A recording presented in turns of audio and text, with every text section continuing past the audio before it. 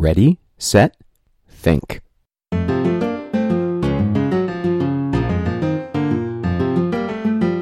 Hi, I'm Wes Carroll, and this is the Do the Math Puzzler. Each episode, I'll bring you a puzzle worth thinking about in your car, on your run, or wherever you may be. Episode 6. Welcome back. Let's start by solving last week's puzzler, Ted's 3 statements.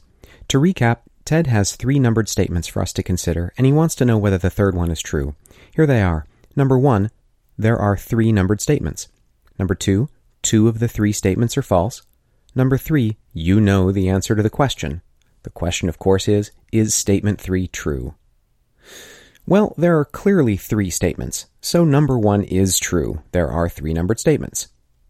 Number 2 says that 2 of the 3 statements are false, and therefore implies that only 1 statement is true.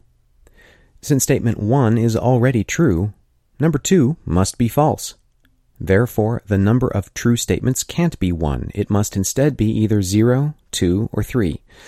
But it can't be 0, since we already know statement 1 is true, and it can't be 3, since if they're all true, then squirrely statement number 2 is true, and we know that can't be. So 2 of them must be true, and that means statement number 1 and statement number 3. So yes, we know the answer to the question. Statement number 3 is true. I think these logic puzzles get a bad reputation, but I think they're good training for listening carefully, for keeping track of what you've heard, and for paying attention to your own assumptions. Plus, I think they're fun. I definitely like this one. Thanks, Ted. Today's puzzler is called That Sounds Accurate. You've just tested positive for a condition known to affect 1% of the population. However, your doctor assures you that the test for this condition is only 90% accurate. You're not sure whether that's supposed to make you feel better or not.